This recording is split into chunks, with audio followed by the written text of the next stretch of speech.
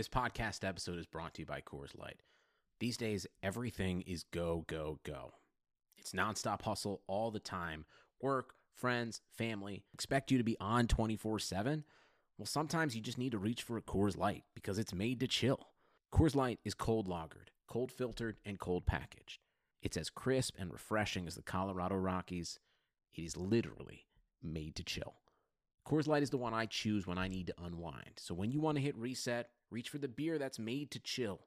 Get Coors Light in the new look delivered straight to your door with Drizzly or Instacart. Celebrate responsibly. Coors Brewing Company, Golden, Colorado. If you're a loser, tune in and you'll be a winner. It's the Moran Analytics Podcast. Talking Buffalo sports, Yankees, WWE, 80s music, and pop culture. And now, here's your host, Patrick Moran.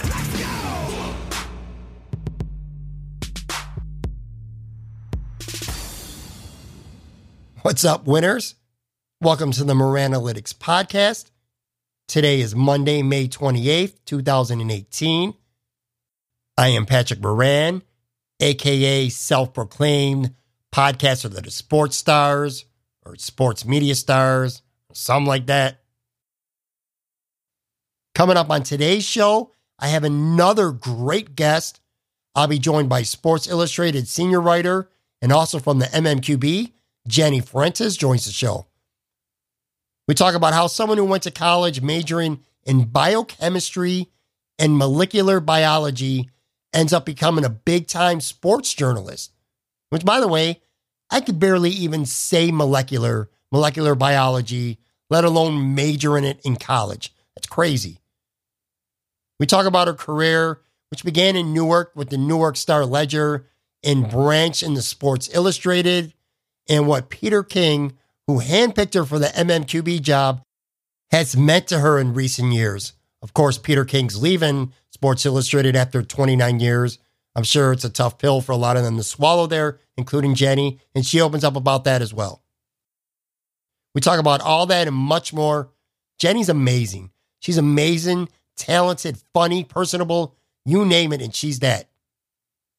I'll get to that interview with her in a minute. Before that, though, I got a few quick things that I want to hit on.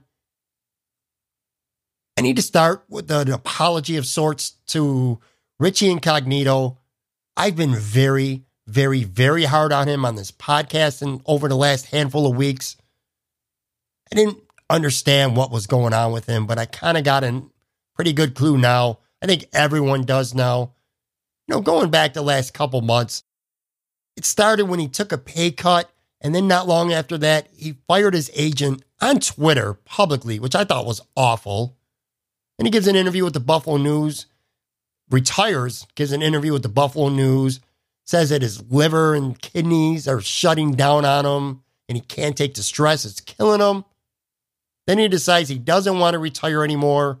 And he starts straight up trolling the Buffalo Bills on Twitter, getting them to release him. Which over this past week, they finally did. They had enough. They weren't going to deal with this going forward. And now he's a free agent. He can sign anywhere he wants. But we all know what happened this past week with the TMZ report. I'm not going to rehash the details. Don't need to. You already know. But this is a man who needs help. He needs help. He's lost his way again. I feel bad for being as hard on him as I was. I mean, obviously, I didn't know the extent of what was going on with him, but it's pretty clear now that the dude needs help. And I really, truly hope he gets it. A little concerned because right now he's not with the team. So I hope the league steps in and does whatever it is that they got to do to make sure that this man gets the help that he needs. So that's one thing. Another thing, too, I need to send an apology to the hockey fans in Tampa. This past week on Twitter on Thursday, I was really hard on them. I live near Tampa now. I live in Florida, about maybe 35, 40 minutes outside of Tampa. I'm around the area all the time. I just don't think the hockey fans are that passionate. I just don't. I'm sorry. But I kind of went overboard with a tweet. I said this on Thursday, referring to the Buffalo Sabres. I said, when the Sabres were great, you couldn't walk down the street without seeing Sabres gear and stuff everywhere. Down here near Tampa, the team's one game away from the cup, and I wouldn't know if tonight was Game 7 or November Thursday at a lot of places. That was an exaggeration. It was. I will say this. I mean, who knows if the Sabres are ever going to be relevant again. But when the Sabres are relevant and they're a playoff team, there's no comparison. Fans in Buffalo, way more fevered. It's a completely different atmosphere than down here in Florida. It's just not the same, and I don't even think it's close either. But again, I didn't need to be that harsh on Tampa hockey fans. It is a good base. It is. They get into it. They sell out that Amalie Arena all the time. There's party in the plaza events going on. There are certain places where going to Tampa and watching a hockey game is a cool thing to do. There is. So again, I exaggerated, and for that, I'm sorry. And here's another thing, too, about Florida that's not like Buffalo or most NHL cities. It's a transplant state. So there's a lot of fans down here that grew up where teams, they grew up in cities where there were other teams. I've been to a couple Sabres games at the Amalie Arena, and it's at least 30% Buffalo fans there. Ditto when Boston comes to town. When the Bruins come to town, there's a ton of Bruins fans and a lot of other teams like that. But that's not the fans of Tampa who grew up and have been around Tampa. It's not their fault. So the fans are good. They're not Buffalo good, but they are good. And I went a little overboard on that. So my bad, Tampa. Here's another thing, and this really sucks. My hometown paper, the Buffalo News, two of the best writers there got let go over this past week, or accepted buyouts, whatever you want to call it. One way or the other, they're gone. I'm talking about John Vogel, who covered the Sabres for the past 16 years, and of course, columnist Bucky Gleason, who's been at that paper for around 20. They both accepted buyouts, and they're both going to be gone. I'm not sure when, but I know it's coming soon. That shit just sucks, man. It sucks. Last thing I want to hit on was thanking Adam Schefter for coming on and doing the podcast last Thursday. It was a big moment. It was the best moment of this podcast by far so far for obvious reasons. Mile-high numbers and downloads. It doesn't get much bigger than Adam Schefter. I'm trying to build this podcast here brick by brick. And I've had really good guests on, guys like Richard Deitch and Ross Tucker, Adam Kaplan, Mike Vaccaro, all kinds of great guests. Mike Harrington from the Buffalo News, Tim Graham. I could go on and on. So it was a big deal for me. And of course, I got so many new listeners to go along with the guys who've been listening from day one. Can't thank you guys enough. It was a great moment, and I'm very grateful for that. Anyway, all right, enough about my thoughts. Here's my interview with Jenny Frentis from Sports Illustrated and MMQB.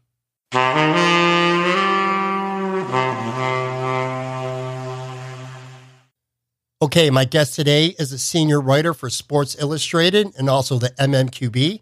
Before that, she spent 6 years honing her craft at the Newark Star-Ledger. I'm talking about one of my favorite sports writers out there today, Jenny Frentis. How you doing, Jenny? I'm great. How are you doing today? I'm doing great. It's a great thrill to have you here. Let me start here. Now, you grew up around State College in PA, correct? I did. Yeah. My parents worked at the university. They both taught in the chemical engineering department. So I grew up about 5 minutes from campus, was born right off campus. Lived there until I moved to New York. So the first 21 years of my life, I spent basically on the Penn State campus. So it was pretty easy to grow up being a Penn State fan then. Yeah, I mean, watched a lot of football with my dad. He had season tickets. When I went to college, I had season tickets and then ended up covering the football team for the Daily Collegian. So, we didn't really, people always say, like, what's your pro sports team? I didn't really grow up with a pro sports team. I grew up, just watching Penn State. We watched a lot of different sports. We used to go to a lot of women's basketball games. They had like a Lady Lions kids club that we used to go to. So lots of sports on the Penn State campus. So you go to Penn State for college, obviously, but you major in biochemistry and molecular biology. Listen, I'm sure you've been asked this before. I have to ask it now. How does someone who majors in that end up becoming, a big-time sports journalist? Yeah, it's a total 180. It's funny. I just did earlier this week. I went to my high school. They had a career day panel. They asked me to come back, and it was like an arts and humanities career day panel. So my mom and I were joking, like, we never would have thought, 15 years ago, I would have been on an arts and humanities career panel. But yeah, I mean, my whole family is they're scientists or engineers. Both my parents are chemical engineers. My sister majored in biochemistry also, and she's currently working as a scientist for the USDA. So, that was always where our interest was. They did a lot of science related activities in high school. And, I enjoyed science. I majored in that. I had a research project in the, sort of biogeochemistry field. One summer we went on a research cruise in the Pacific, and we took samples of the ocean floor and kind of cultured the bacteria that were growing there. And, so I very much had an interest in that area, but when I was at Penn State, I started writing for the Daily Collegian just as a fun activity. I remember you had to put down your 3 preferences of staff to be on. And I knew that if I put down science and health as one of my choices, they would have me work in science and health because they probably didn't have a lot of science majors. It was mainly journalism majors. So I didn't even put that down as an option. I really wanted to work for the sports staff. And that's kind of how I really fell in love with journalism. The first team I covered as a beat was women's volleyball, and the women's volleyball coach there is a legend. They've won a bunch of national championships. I don't know the exact number because every year it seems like they're contending for another one. But Russ Rose, we were sitting, I was interviewing him once, and he said, you it seems like you really like this. Like, he's like, do you really want to be in a lab the rest of your life? And that kind of stuck in my head, and I started thinking, got the wheels turning a little bit. And then ultimately that kind of set me on the course to a career in journalism. Yeah, it's kind of funny. So essentially it was a not planned event of your life. You know what I mean? You didn't go to Penn State thinking I'm going to become a sports journalist. It was something that wasn't planned, which is, I just had Adam Schefter on the last episode, and his whole life, his whole career, he kept talking about, it was a series of unplanned events. Just things worked out that way. Obviously they worked out for the best, and obviously they worked out for the best for you as well. I think that's what no one tells you when you're, a high schooler, is that there are going to be so many unplanned events, right? And so if I had never written for the newspaper just as a side activity, I don't know that I would have unlocked that passion that I had for writing and for telling stories. And I think, it's hard to make a choice when you're 18. It's hard to, know exactly what career is going to suit you best. You pick something you're interested in to major in, but I think it's okay if you have shifting interests to follow those. And then the other thing I feel like no one knows when you're 21 entering the job market is just how much your job is going to shift. Even if you stick in one field, there's going to be so many changes. I mean, I can't describe how different my job is today than when I first started, with the advent of social media and how immediate everything is, the 24/7 news cycle. So even within your industry, there's a lot of changes. So I feel like the most important thing that you can do is sort of be nimble, be open to new directions, new ideas, new endeavors within your career or in a new direction. So after you graduate from Penn State, you end up attending the Columbia Journalism Grad School. Was it there that you decided that not only did you want to cover sports, but football specifically, or was that already planted into your mind? Well, football was always, the sport that I enjoyed covering the most. Just kind of having grown up at Penn State, obviously that was the biggest sport in town. It was the biggest sport to cover at the Daily Collegian at Penn State. So that was always my interest. But I also was aware of the fact that, it's hard to get jobs in sports journalism, right? There aren't unlimited jobs. There aren't unlimited opportunities. So I was, willing to do whatever I needed to. So I got to the Star-Ledger as a summer intern at first, then a year-long intern. And really you're doing whatever assignments come your way. You're totally a GA reporter. You're covering, drag racing and beach volleyball. You're like the third or fourth sidebar person at like a Yankees game. You're doing whatever you need to do. But I'm grateful for that experience because it really, when you're covering a lot of different sports, you're dropped into a situation that you probably are not an expert in. And that's a really good, ability to do that is a good confidence builder, right? Because even in my current job, there's going to be times where I'm used to covering football in the NFL, but there's times when you're dropped into a situation where you don't know anybody, you don't really have any relationships, and you have to navigate that. So I just did a bunch of everything that first year. The Giants went to the Super Bowl 2007 season, and I was like the party scene blogger. Of course, the 23-year-old girl is sent right. on that assignment. Yeah. But I took it seriously because I was like, you know what? I want to give readers at home. The Giants hadn't been to the Super Bowl, right, in a while. And so this was my chance to show readers at home what the scene was like. And we had a blog for Super Bowl 42 party scene. And, so I covered all kinds of events around town. And then after that, I had an opportunity to be the backup on the Giants beat just from taking that assignment seriously. I could have just blown it off and done whatever, but I wanted to do a good job. And I think that helped me have the opportunity to be the number 2 on the Giants beat. And that's really how I got into covering the NFL. It was, I appreciate the one of the sports editors at the time, Drew Van Esselstyn, and Mike Garafolo, who's now at NFL Network. He was a lead Giants beat writer, and they really, stood on the table for me to get the opportunity, which I am always grateful for them. So going to the Super Bowl in 2008, even if you didn't cover, what was in your heart, what you wanted to do, you did a good job doing what you did. And it sounds like that kind of became a turning point for you in your career. Yeah, I mean, having the chance to, be on an NFL beat as the backup was a great way to learn how to cover it. I mean, I was so fortunate to learn from Mike Garafolo because he owned that beat. Like, he had so many sources. A story would come up, and it was amazing how he was in position to cover it from whatever angle, whether it was agents, people in the organization, players. He just had contacts all over the place. So being able to learn on a day-to-day basis and see how someone develop sources, how they work stories, that was a really valuable training ground for me.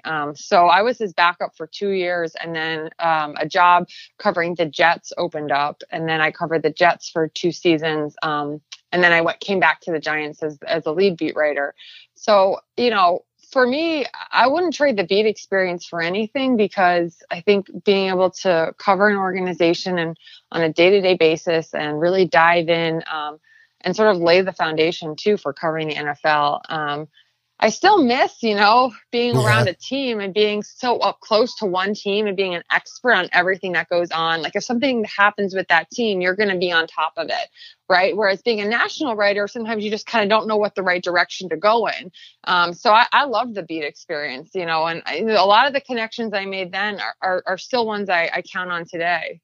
So you started covering the Jets in 2010. They went to the AFC Championship that year, correct? Yeah, that was the second year that they went. So it was, the peak of the Rex Ryan Sanchez era. I was going to ask you about Rex. Yeah. Basically, everything seemed possible. It was a really fun team to cover. I mean, it was so different because going into a Giants practice on Wednesday, you always had to have a plan for what you were going to write, like, some kind of matchup for that week's game, or like some player to highlight. And then on the Jets beat, you'd come in with a plan, and then Rex would say something, and you'd have to adjust everything, right? I saw it for 2 years in Buffalo. Yep. Right. So it was 2 totally different experiences. But listen, I had a lot of fun. Rex was great from our perspective. He was helpful. He was engaging. We had the chance to tell a lot of really interesting stories, and also learn a lot about, football. I mean, Rex and his staff were so fantastic about teaching the media whatever they wanted to know about X's and O's and how things were working. And that, to me, was a very valuable education. I know a lot of staffs are closed off, but I really give them credit for being so open. If you had a question, they would answer it. They wanted you to be informed. And I think that was good for the assistant coaches. It got them out there a little bit more too. So that was something I really appreciated. What was it like covering just the New York beat in general? I mean, it seems like New York City, the Giants, the Jets. Also, I mean, you didn't cover them, but the Yankees, Mets, stuff like that. It just seems like New York is another animal compared to other cities. A lot of cities, they got 1-2 newspapers, a couple beat guys, and that's it. But like New York, it's like there's so many. It's like a completely different animal. It's so true. The competition on those beats is so intense. And there's people on both of the beats, the Jets and the Giants, who have covered the team for more than 20 years. And so going into it, it's a big challenge. You're trying to basically start from scratch and there's so many entities there on a daily basis. It's true. You go to some other cities and there might be 2 or 3 people, right? Right. You might think you might think you have on the New York beat, you might think you have a lead on a story and it turns out someone else is working on it. I cannot tell you how many times you had to rush to publish, a blog entry at that time or publish a tweet because you knew someone was hot in your heels and maybe you would beat them by like a single minute. I mean, it was really, the competition was fierce and it wasn't always nice. Right. That was hard as, I was young. I didn't have a ton of experience. I was fortunate in that I had great bosses and coworkers, but it got nasty at times. And so that was a real introduction to, the ups and downs of the business. That was what I was going to ask you next. I love asking sports writers this question. When you cover a team or a sport over time, you develop relationships and I'm sure sometimes friendships with some of the competing newspapers or websites, TV stations, radio, whatever. On one hand, these men and women become your friends, but on the other, you kind of want to kick their ass when it comes to getting that scoop or writing the best story. Is it ever like a tricky line to balance between, friends and competition? Yeah, it's a great point because you end up spending way more time with the people that cover your beat for other outlets than you do with your actual coworkers, right? So like if I'm covering the Jets and Mike is covering the Giants, you almost never cross paths except like the Giants-Jets preseason game and then like the combine. I mean, you're basically with people from other outlets. And I would say, we definitely developed a camaraderie in the sense you're around each other so much. There are times when such and such star player is talking. He's only going to do a group interview. It's 15 minutes long and you'd split up the tape and transcribe it afterward because everyone had the same stuff. But underlying that all is this fierce competitiveness. So right. I think most people, you're able to balance that, right? You're never going to give away what story you're working on. You're never going to give away who your sources are. But, you can develop a camaraderie with the people that you're seeing every day. And it's nice to have that because you're around them so much. There's also other relationships where the competition really turns nasty and, people will call other people that this happens on every beat. It certainly happened in my experience. You have people calling your sources and telling them not to talk to you or to only talk to them.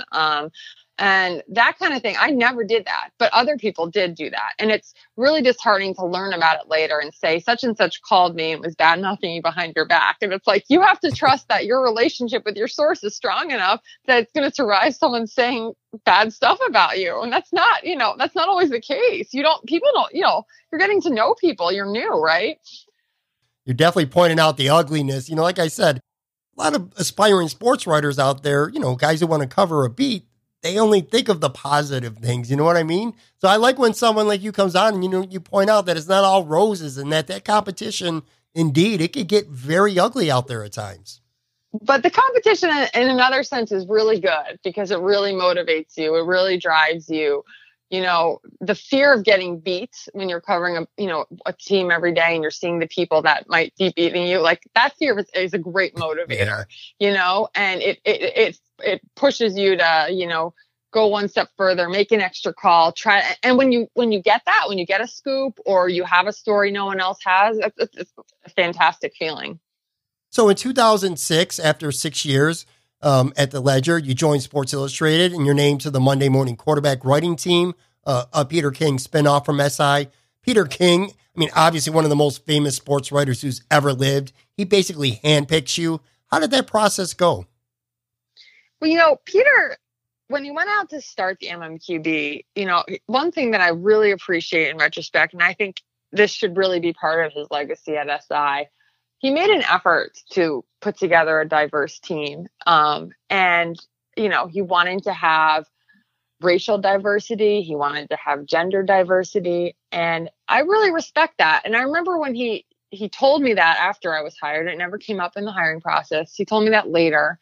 And, you could take it one of two ways. One is, did he hire you because you're a woman? But that's not what he meant. He meant that whenever he had the chance to create his own staff, he wanted to bring in people from different perspectives because he felt like it would make the team better. And I think it's really meaningful. I think it's made an impact at Sports Illustrated. I think it's made an impact in our industry. Our industry is pretty homogenous. And so I think to have different perspectives and different voices and to have someone like Peter King make a commitment to doing that, I think is really meaningful.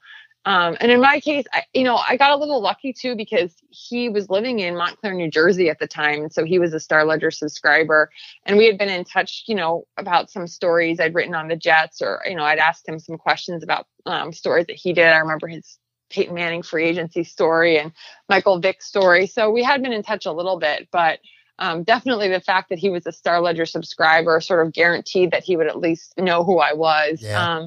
But I was really proud to be part of his team and proud to be part of his staff. And he always says, thanks for like trusting me and making this leap. And we always say, no, Peter, it wasn't a leap of faith. Like, it was the greatest opportunity of our careers, Well, sure. And you say, got a little lucky, and maybe in some regards because he got to see it, he did. But you know what? You might be selling yourself a little bit short too, because there's other writers that he read every day too. And he picked you. You know what I mean? So maybe you're selling yourself just a little bit short there. Well, thanks. No, I appreciate it. He's been such a great mentor and an advocate for all of us. There are times when he could Bigfoot people for assignments. He never did that. He was so involved with all of the details from the beginning. Anytime you ever had a question on a story, he was around. I mean, once I sent him a transcript, I was really struggling. I was doing a story on Bill Belichick and Nick Saban's coaching friendship. I thought he was the person that would really have some good insight, and I was really struggling. And so I called him one day and I just said, I'm kind of in this quagmire. I don't know how to put this together. And he asked me to send him the transcripts of the interviews with both of them, some like 8,000 words. Wow. He read the transcripts, sent me back suggestions. It was like a doctor writing a prescription. If I were you, this is what I would do. And I followed that plan. And, I didn't always ask him for help. He has enough on his plate, but there were times when I really needed someone like him.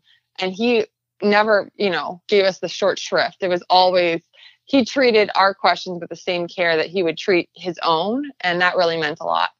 What are your thoughts on Peter King leaving SI now after 29 years? I mean, there's no denying that it's a huge loss. It's going to be a weird period of transition. It's going to be weird on Monday mornings for his column to be somewhere else and for Sports Illustrated to be filling that hole with something else, right? Right. So that is going to be different. I mean, that being said, what Peter has done over the last 5 years is create a really strong staff. There's so many good, talented writers. A lot of the writers on staff are young, but that's good. I think Peter hired younger writers in part too, because, he knew that everyone would be hungry and wanting to prove themselves and have a lot of energy. And so, what the staff might lack in experience, I think they more than make up for in determination and drive and ability to think differently that Peter really cultivated in us. So, I personally was sad. I mean, when he shared the news, I cried. I mean, that's just a normal response, right? I mean, he's someone who's been an advocate for you. It's like the person who drafted you is leaving, right? I mean, that is, that's a big change. He's an important part of your life, for sure. Exactly.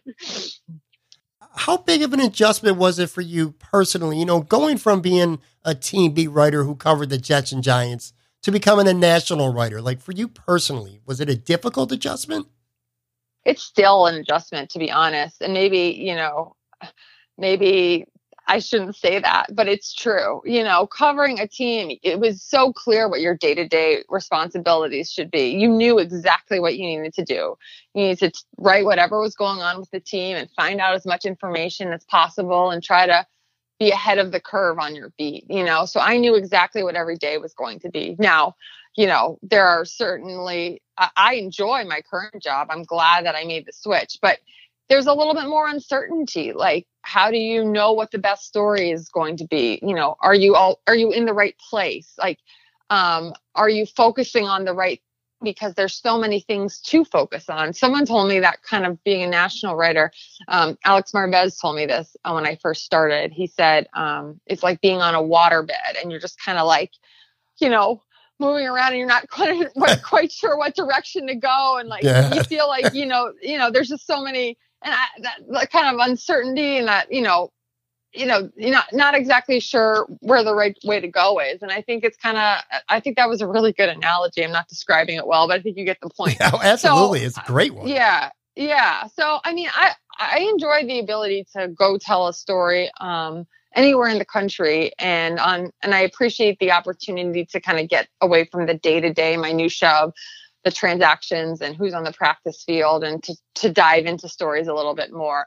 But I do miss sometimes, like I said, just being an expert on one team and being really dug into one team and feeling like you're going to be ahead of the curve and knowing what's going on there.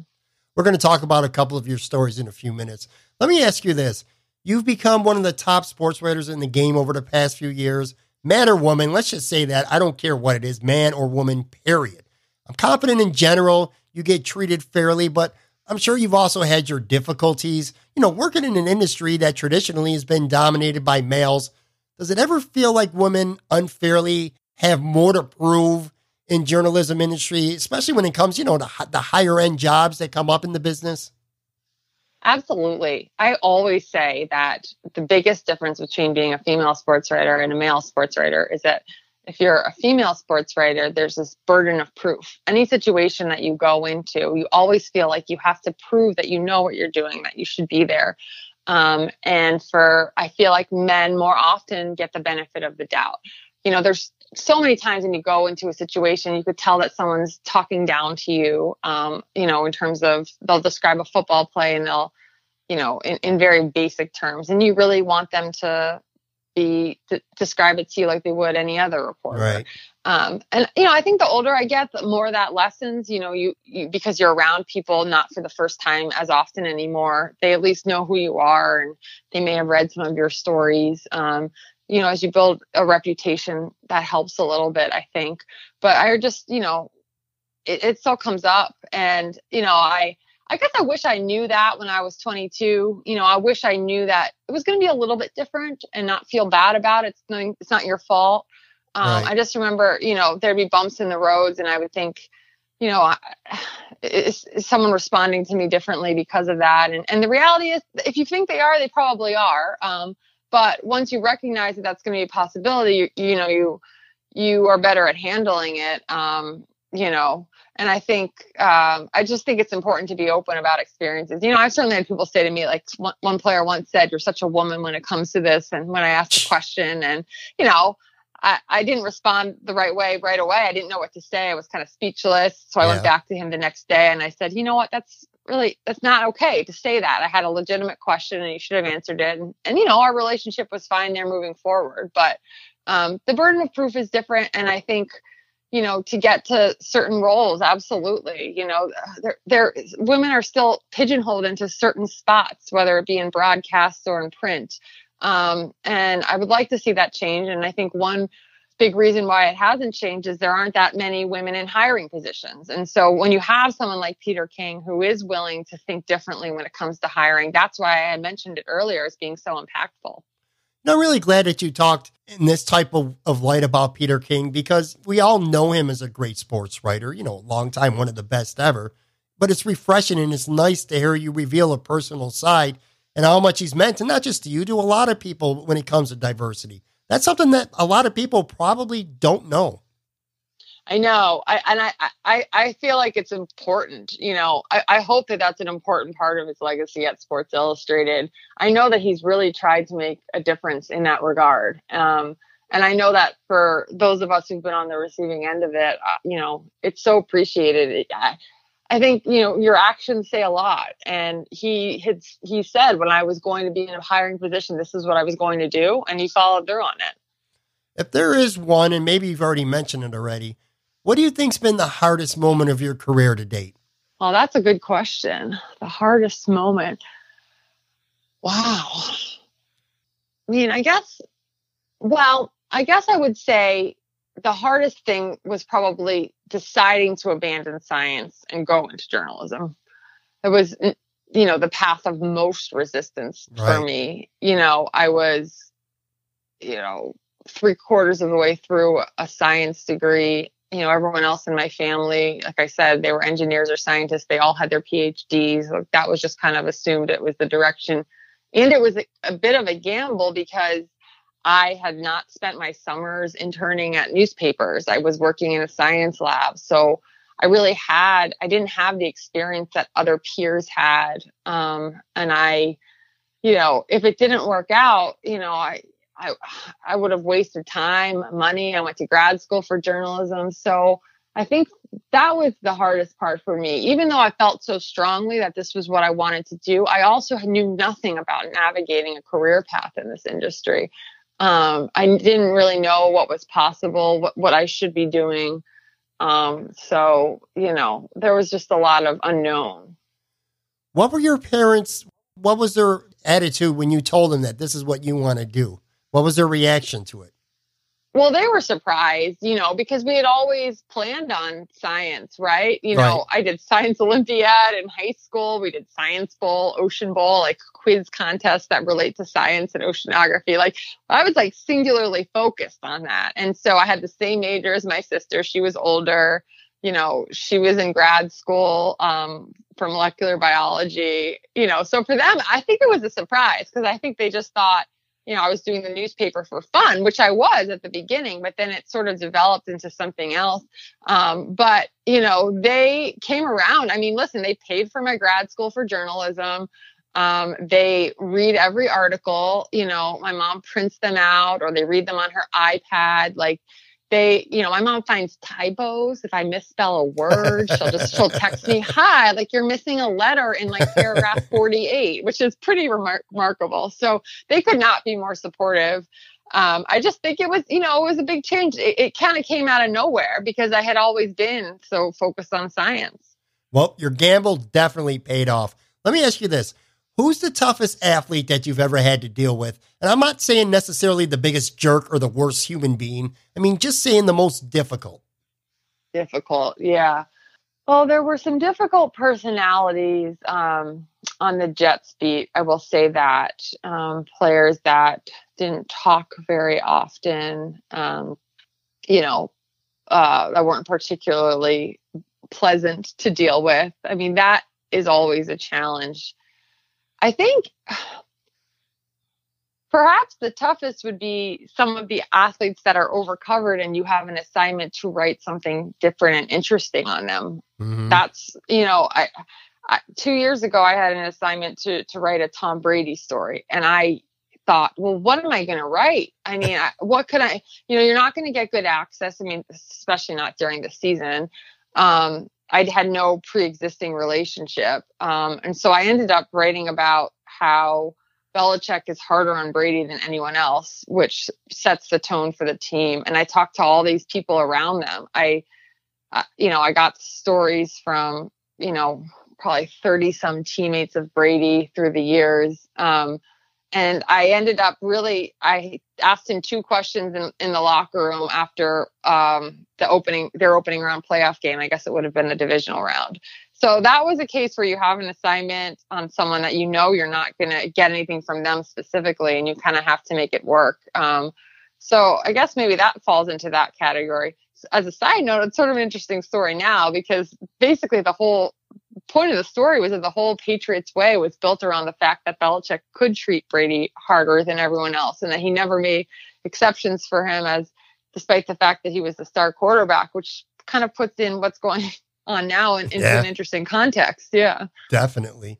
I want to hit on a couple of the stories that you've written. One of them you co-wrote along with Robert Klemko. It was called The Great Super Bowl Jersey Caper. It was for Sports Illustrated, which Awful Announcing named as one of the 20 best pieces of sports writing for 2017. How does it feel to get that type of recognition for the work that you put into a story like that? I mean, you only picked 20 pieces. Yeah, no, I appreciated that. I mean, anytime anyone kind of points people to your work, that means a lot, right? Because sometimes you write stuff and you have no idea if people are going to read it. Right. I would say that one was a really fun one to work on. Robert was a tremendous teammate. I have to give a shout out to our editor, Gary Gramling, because he really shepherded the whole process and kind of worked through an outline with us. But it was really fun to report. Now, Robert was the one who went to Mexico. He saw the videos and the images of the Jersey raid when they went to pick it up. So he got a lot of really interesting details. And we downloaded WhatsApp so that we could communicate while he was in Mexico. And, he was going to this guy's house and waiting outside and like sending updates. So it was a lot of fun. And then I was kind of reporting from this side on, what was going on with the U.S. response, their law enforcement, and the NFL security, and kind of their process of weeding through who might have been the culprit here. But what a strange story, right? Like what a bizarre. And I remember one detail that was really funny is that the authorities in Mexico could not believe that a worn jersey was so valuable. They thought, this is grass stained and smelly. Like, what in the world? And it really put into context how bizarre the American memorabilia market is, and that these game used items carry such value, and it's some dude's sweaty shirt, right? Like, I remember we chuckled about that detail a lot, because that's essentially what they said. They're like, this is a sweaty shirt. So you traveled to Puerto Rico like over just this past week or so to do a story on Hurricane Maria 8 months after it happened. 5 New York Giant players were down there helping. Landon Collins, Nate Soldier, Michael Thomas, Teddy Williams, Eli Apple. What was that experience like? And by the way, if you're listening to this and you haven't read it yet, do it. What was that experience like?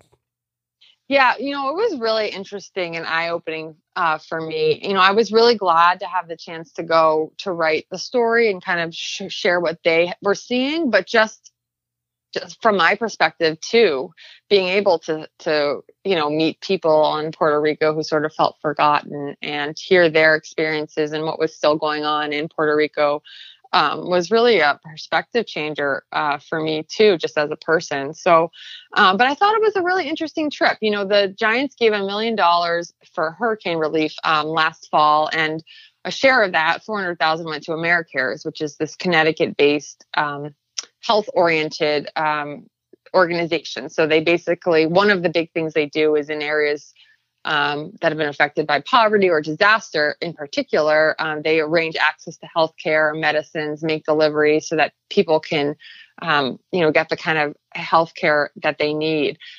So the players went to a couple different clinics. One was like a free clinic that was started in the community. Others were clinics that had been helped by AmeriCares in the aftermath of the storm. They went to an elementary school and they visited with the football team, and they gave them a donation. So it was just, there's people across the island, that are still without power. A lot of the groups we met with are still without power, which is unbelievable. There's thousands without power. Yeah.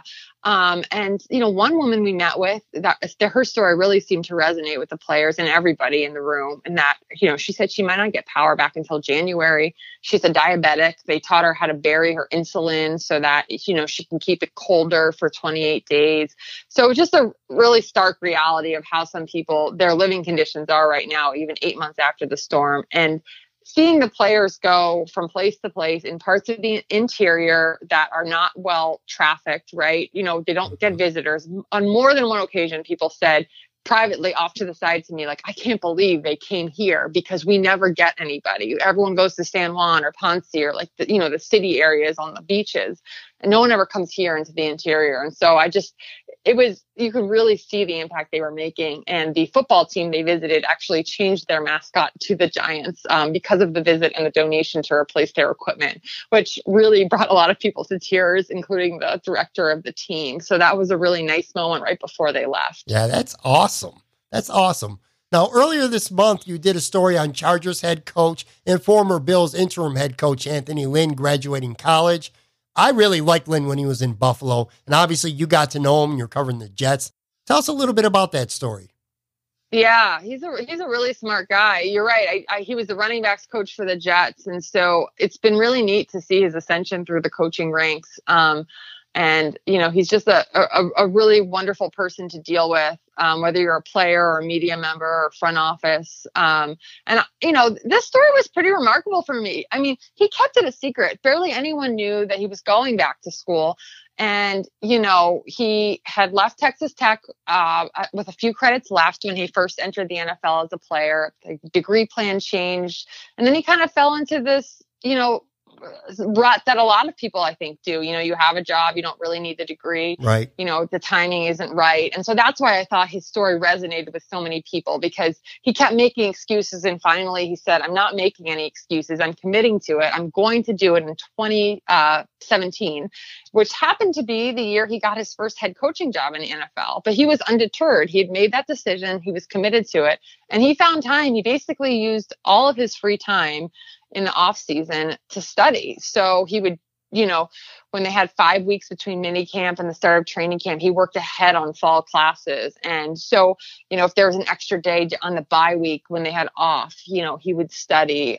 He would spend hours at Starbucks, so much so that he had to switch from drinking lattes to cappuccinos because they had slightly less calories, which I actually didn't know, but if he said it, it must be true. So, and I thought one of the things that came out of our conversations was just how he talked about when he was a player, he had some injuries. He was facing the end of his career, and he started an off-field business, a construction business. He ended up playing 4 more years, including both Super Bowls with the Broncos. But he said once he had off the field, he felt he was putting less pressure on himself on the field, and he felt like it made him a better player. And I think him saying that, and the fact that he went back and got his degree and it can be an example to his players, I think it's a strong message from a head coach to send, because it's definitely counterculture right now. Old school NFL, most of the time here, we have to be singularly focused. You can't have interest outside. It's a distraction. And yeah, I think that's beginning to change a little bit. And I think the NFL and the NFLPA have more programs than ever for guys off the field. However, I still think there's this sense that, the guys who are singularly focused are, the most valuable to a team. And I think for a head coach to say, I want my guys to have other interests, I think it could also make them better players. I think that was a really strong message. Sure. Now, circling back to the guy, who brought him up those coaching ranks one more time, Rex Ryan, you covered him in New York, so you're familiar with him more than most. Why do you think, and I'm a Buffalo guy, so I got to ask you this, why do you think he didn't work out in Buffalo? Yeah. It's a good question. I went up there and I did a big story when he first started there. And, I felt like he was in a good place. He was excited for the future. The end of his Jets tenure had been a little bumpy in New York. Yeah. And, there were a few years in there where I thought, he did a really good coaching job with little talent. And when they went to the AFC Championship game, he was so hands-on with the defense. And I just felt like as a defensive mind, there were some things he was doing that were really impressive, especially when they beat the Patriots in the divisional round to go to the championship game. So all of those things I had seen firsthand. And I wasn't around every day in Buffalo. I think, one thing that seems to be the case is that I think he kind of got caught between this, and it started happening in New York. How involved am I with the defense on a daily basis? And I think for him, that was his strength. I think he should have stuck with that rather than I'm going to sit in the head coach chair and be the overseer. There's a bunch of different ways to be a head coach, and both kinds work. But for him, I think he needed to be involved with the defense every day. He needed to stay involved with the minutia. And I think by the time he got to Buffalo, he'd sort of transitioned out of that. And then when he brought his brother in and he was just he wasn't the same kind of head coach that he had been in New York. And I think ever since he made that shift, I think the results weren't there. Now, side note, and you mentioned it, you did a story, you had beers and wings with Rex in Buffalo. Was that one of the more fun stories that you did? That was cool. It was fun. And, looking back, right, things didn't work out there. So there was a lot of optimism in the story that sort of went uncashed. But that really was a great day. I mean, as I said, I covered him in New York. He was wonderful to deal with for the media. He's an engaging personality. He's fun to be around, right? So it was cool to go to the Big Tree Inn. We sat down with him, Jim Kelly, and Thurman Thomas. Yep. And it was a really fun afternoon, it was just, the beer was flowing, the wings were flowing, and, everyone was in a really good mood. And, that was a day that you really felt the spirit of Buffalo too, which I love. I always enjoy coming to Buffalo. There were fans there at the Big Tree Inn and the owners, and everyone makes you feel so welcome there. And so while it didn't work out for Rex, I think doing that story made me appreciate even more sort of how special Buffalo is as a sports town. I got a couple more questions for you, then we'll start to wrap this up. I'm sure Peter King's one, so we're not even going to count him. But who else would you consider being the most biggest influence on your writing career? Yeah, I mean, you're right. Peter has been a huge influence. We already talked about him. Mm-hmm. I think two of the others I named, Mike Garafolo and my editor at the Star Ledger, Drew Van Esselston, both of them really, like I said, stood on the table for me to cover the NFL. And, Mike was such a great mentor in that he told me everything that was going on. He involved me in everything.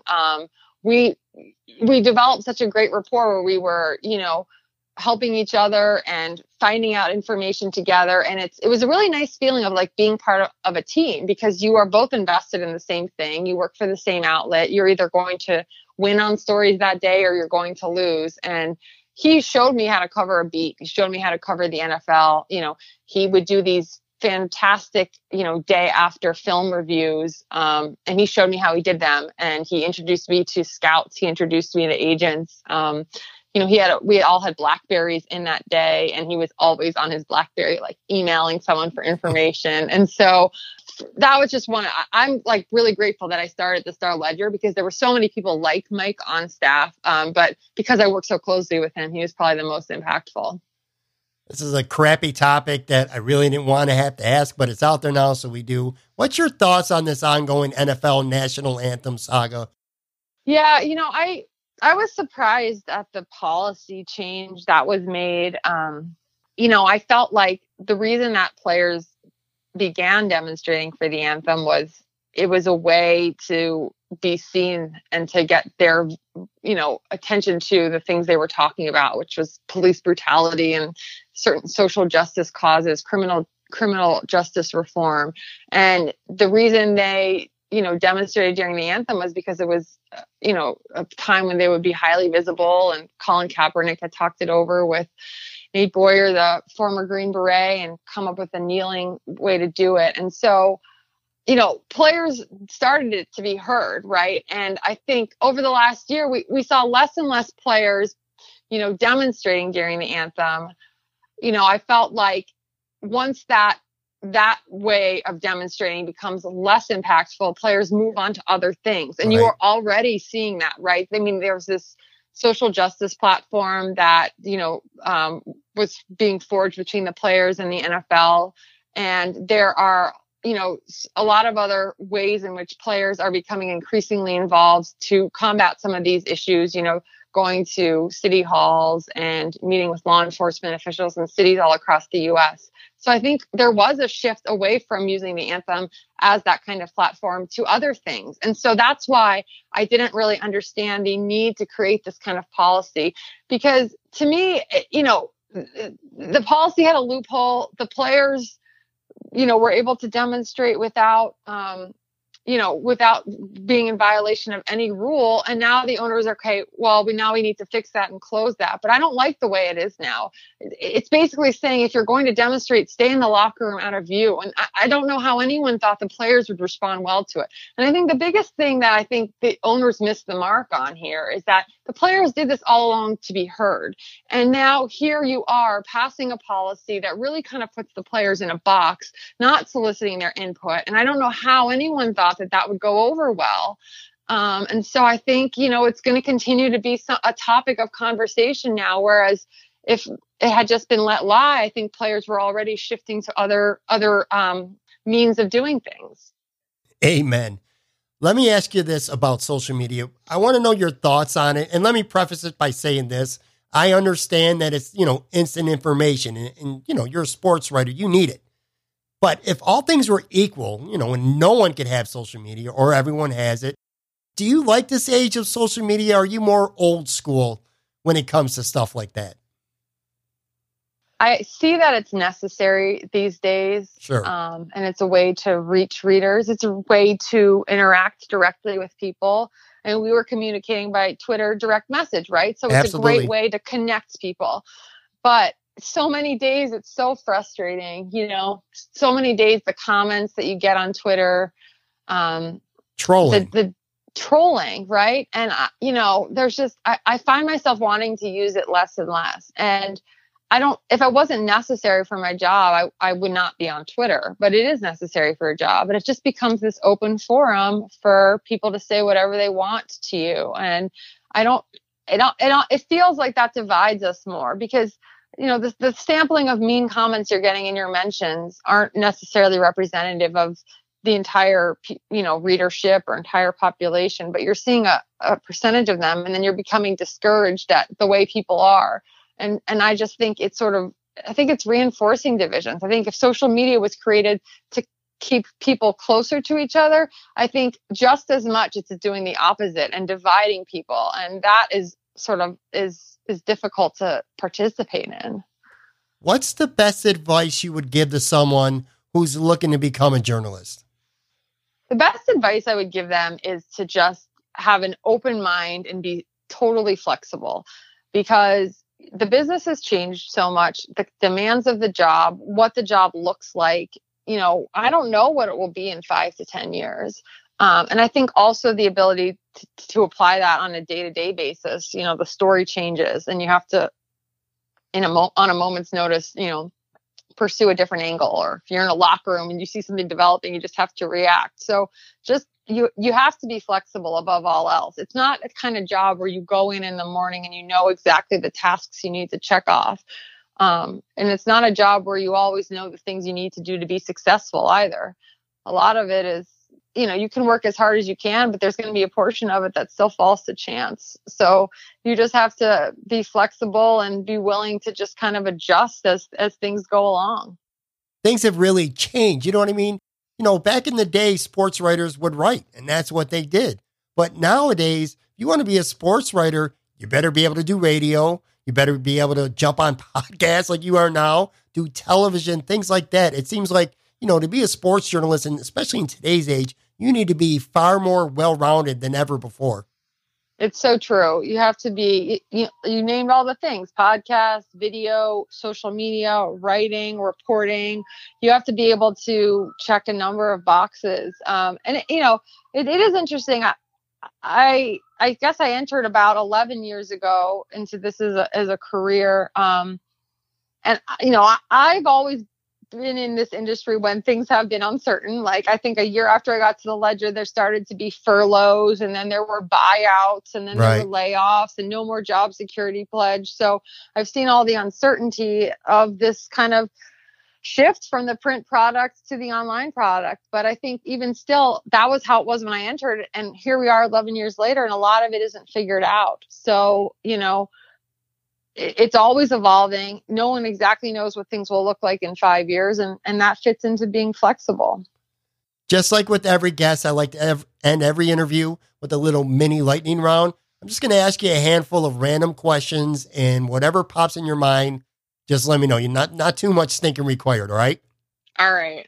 Favorite athlete that you've covered? Favorite athlete that I've covered. Wow.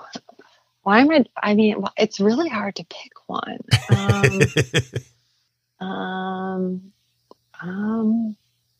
I should probably have a ready-made answer here, shouldn't I? Now I'm being like Richard Deitch. Yes, you are. I'm going to say Stevie Brown, the former Giants safety. He let me watch his ACL surgery, and I thought that was very educational for me, for our audience. And he was so open with me, and I appreciate him so much for that. So I would say that he's high on my list. That's another story for another time. I want to know more about that. I'm going to ask you that the next time we talk. Sounds good. Favorite non-sports related activity to do? Walk in Central Park. Nice. Favorite city to visit? Chicago. I have family there. Do you have a favorite sports movie? I do not, because I have seen almost no movies. So I get laughed at by everyone in the business for this. I never get any references. So I can't even think of a single sports movie that I've watched. What about music? Do you got a favorite band that you like listening to? My favorite artist is probably Beyonce. If Twitter sent you a note and said, Jenny, you're only allowed to follow one person on Twitter and one person only, who would it be and why? I'll have to go with my current boss, Peter King. He's still my boss for a few more days. All right, fair enough. Last question here.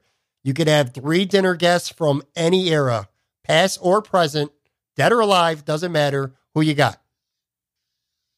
This is always a tough question. I'm going to go with 3 people that are still alive today and 3 women. I would love to be at a table with these empowering females. My mom, Hillary Clinton, and Beyonce. Very nice. All right, Jenny, I can't thank you enough for your time. You're one of the best in the business, and it was a big thrill for me to be able to have you on the podcast. Thanks for your time. I really appreciate it. No, these were great questions. I had a lot of fun. Thanks for having me.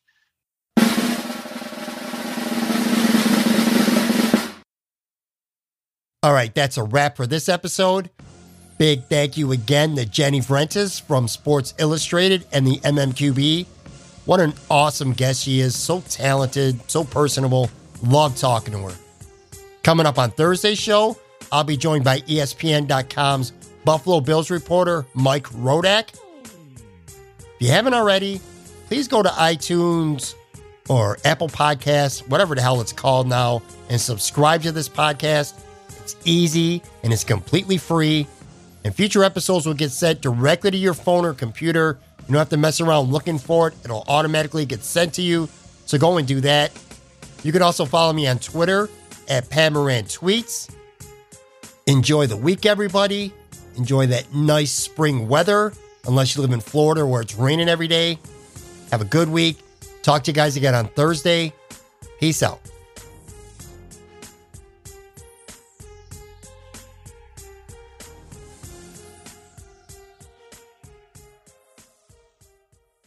Nobody builds 5G like Verizon builds 5G, because we're the engineers who built the most reliable network in America. And the more you do with 5G, the more building it right matters.